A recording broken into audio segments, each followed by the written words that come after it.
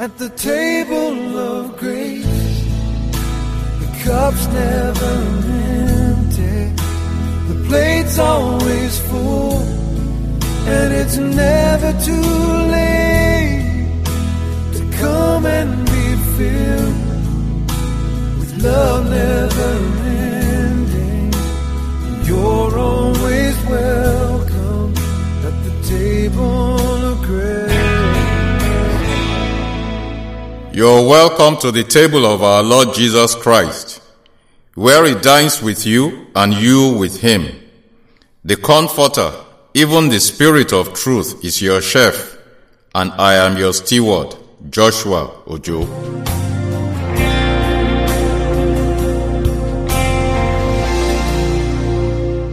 Today, our first course is the words of our Lord Jesus, served from John chapter 3, verse 16. For God so loved the world that He gave His only Son, that whoever believes in Him should not perish, but have eternal life. In the first man, Adam, the entire human race was doomed to perish. Our ultimate end was everlasting destruction from the presence of the Lord and from the glory of His power.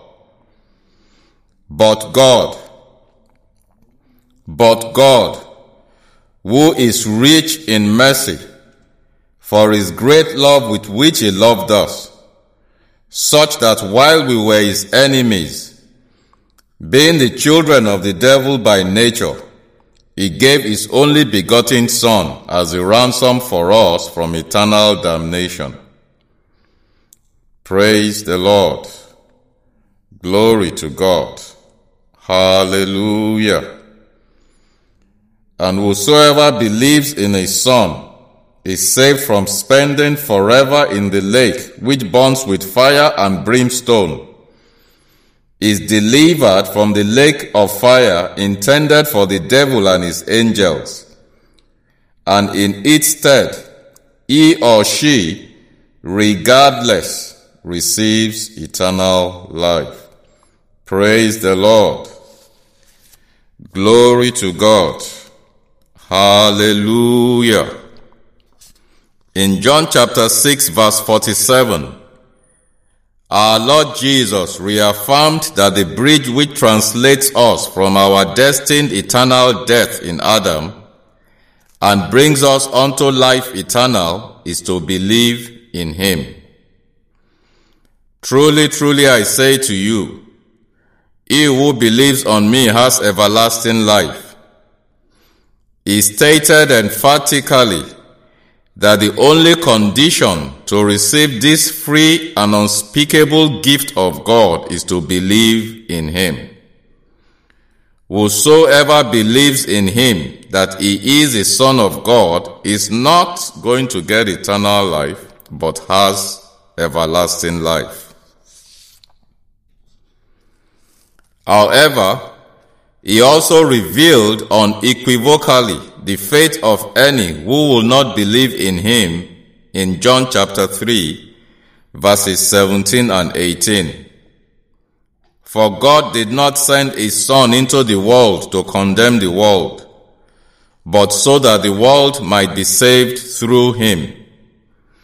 He who believes on Him is not condemned, but he who does not believe is condemned already, because he has not believed in the name of the only begotten Son of God. Whosoever heard the gospel of the Son of God, whosoever caught a glimpse of the light of the glory of God revealed in His Son, and chooses to cling to his or her evil works of darkness, rather than embrace the light, is forever lost. Simply put, the only sin that keeps unregenerate man on the track to eternal perdition is not to believe in the name of the only begotten Son of God as his or her salvation. John the Baptist re-echoes and amplifies the words of our Lord Jesus in John chapter 3 verse 36. He who believes on the Son has everlasting life, and he who does not believe the Son shall not see life, but the wrath of God abides upon him. And at the close of the gospel written by Mark, our Lord Jesus repeated his words in Mark chapter 16 verse 16. He who believes and is baptized will be saved, but he who does not believe will be condemned. Whosoever would not believe the gospel of the Son of God is condemned. He or she is forever doomed with no possibility of reversal. Going further in our journey of eternal life, we will take three witnesses, or those who believed the gospel unto eternal life. For our first witness, we will look to the rock from where we were healed. We will look to our father Abraham. It is written of Father Abraham in Romans chapter 4 verses 1 to 3. What then shall we say was gained by Abraham our forefather according to the flesh? For if Abraham was justified by works, he has something to boast about, but not before God. For what does the scripture say? Abraham believed God, and it was counted to him as righteousness. Father Abraham believed God's word, and it was assumed as righteousness unto him. Back then, this imputed righteousness gave him the sure hope of the resurrection unto eternal life. This hope, who he looked forward to, and who he rejoiced in, became a reality for him when our Lord Christ was raised from the dead, and Father Abraham, with all those who believed the word of God under the Old Testament, and we with them were all raised up from the dead with the Lord unto life eternal. Praise the Lord. Our second witness to the truth that eternal life is received simply by believing in the Son of God is heard in Mark chapter 15 verses 37 to 39. And Jesus cried with a loud voice and gave up the ghost. And the veil of the temple was rent in twain from the top to the bottom. And when the centurion which stood over against him saw that he so cried out and gave up the ghost, he said, Truly, this man was the Son of God. The Roman centurion believed and consequently proclaimed that the man on the cross was the Son of God. Thus, he fulfilled the condition given by our Lord Jesus to receive eternal life, and so he received life eternal. Our third witness to our Lord's assertion that we receive eternal life by believing in him is an eloquent testimony to the truth that God will be found in his Son by those who seek for him with all their heart.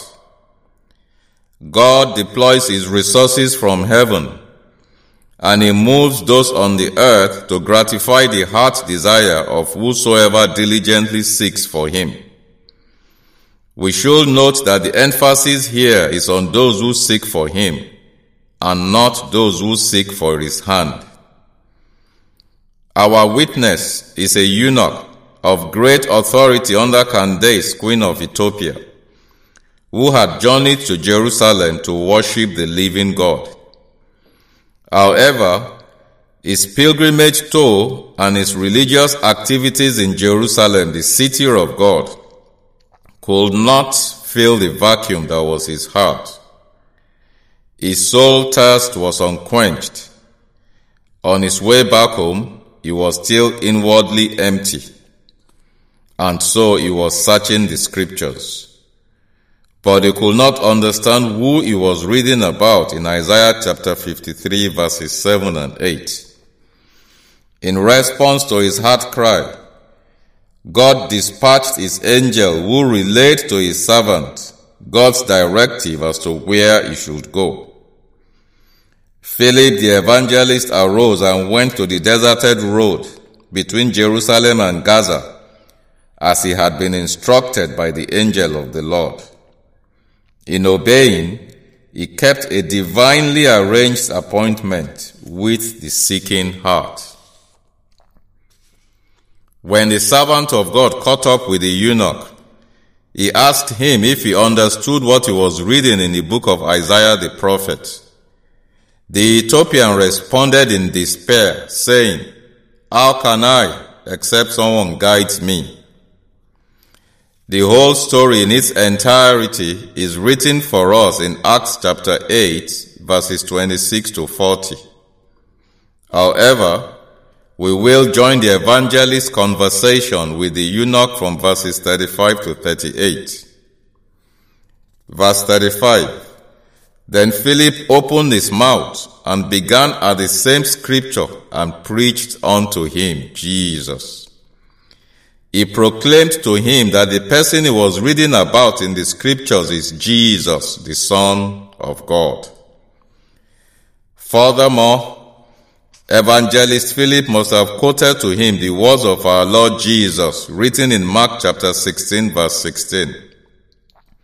He who believes and is baptized will be saved, but he who does not believe will be condemned.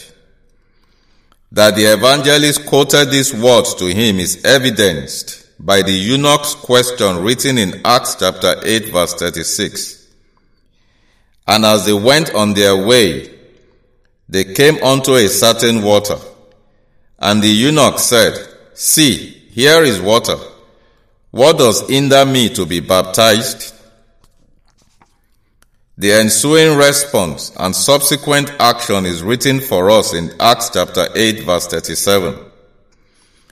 And Philip said, "If you believe with all your heart, you may." And he answered and said, "I believe that Jesus Christ is the Son of God."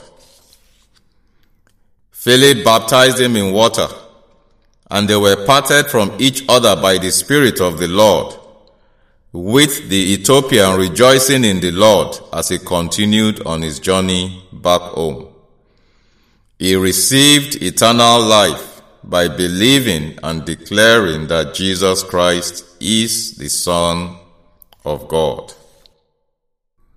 Now, saying that we are all mutually agreed, as we might suppose, that believing is the, not a, but the critical precondition to pass from eternal death to eternal life, it is therefore expedient that we refresh our understanding of what it means to believe.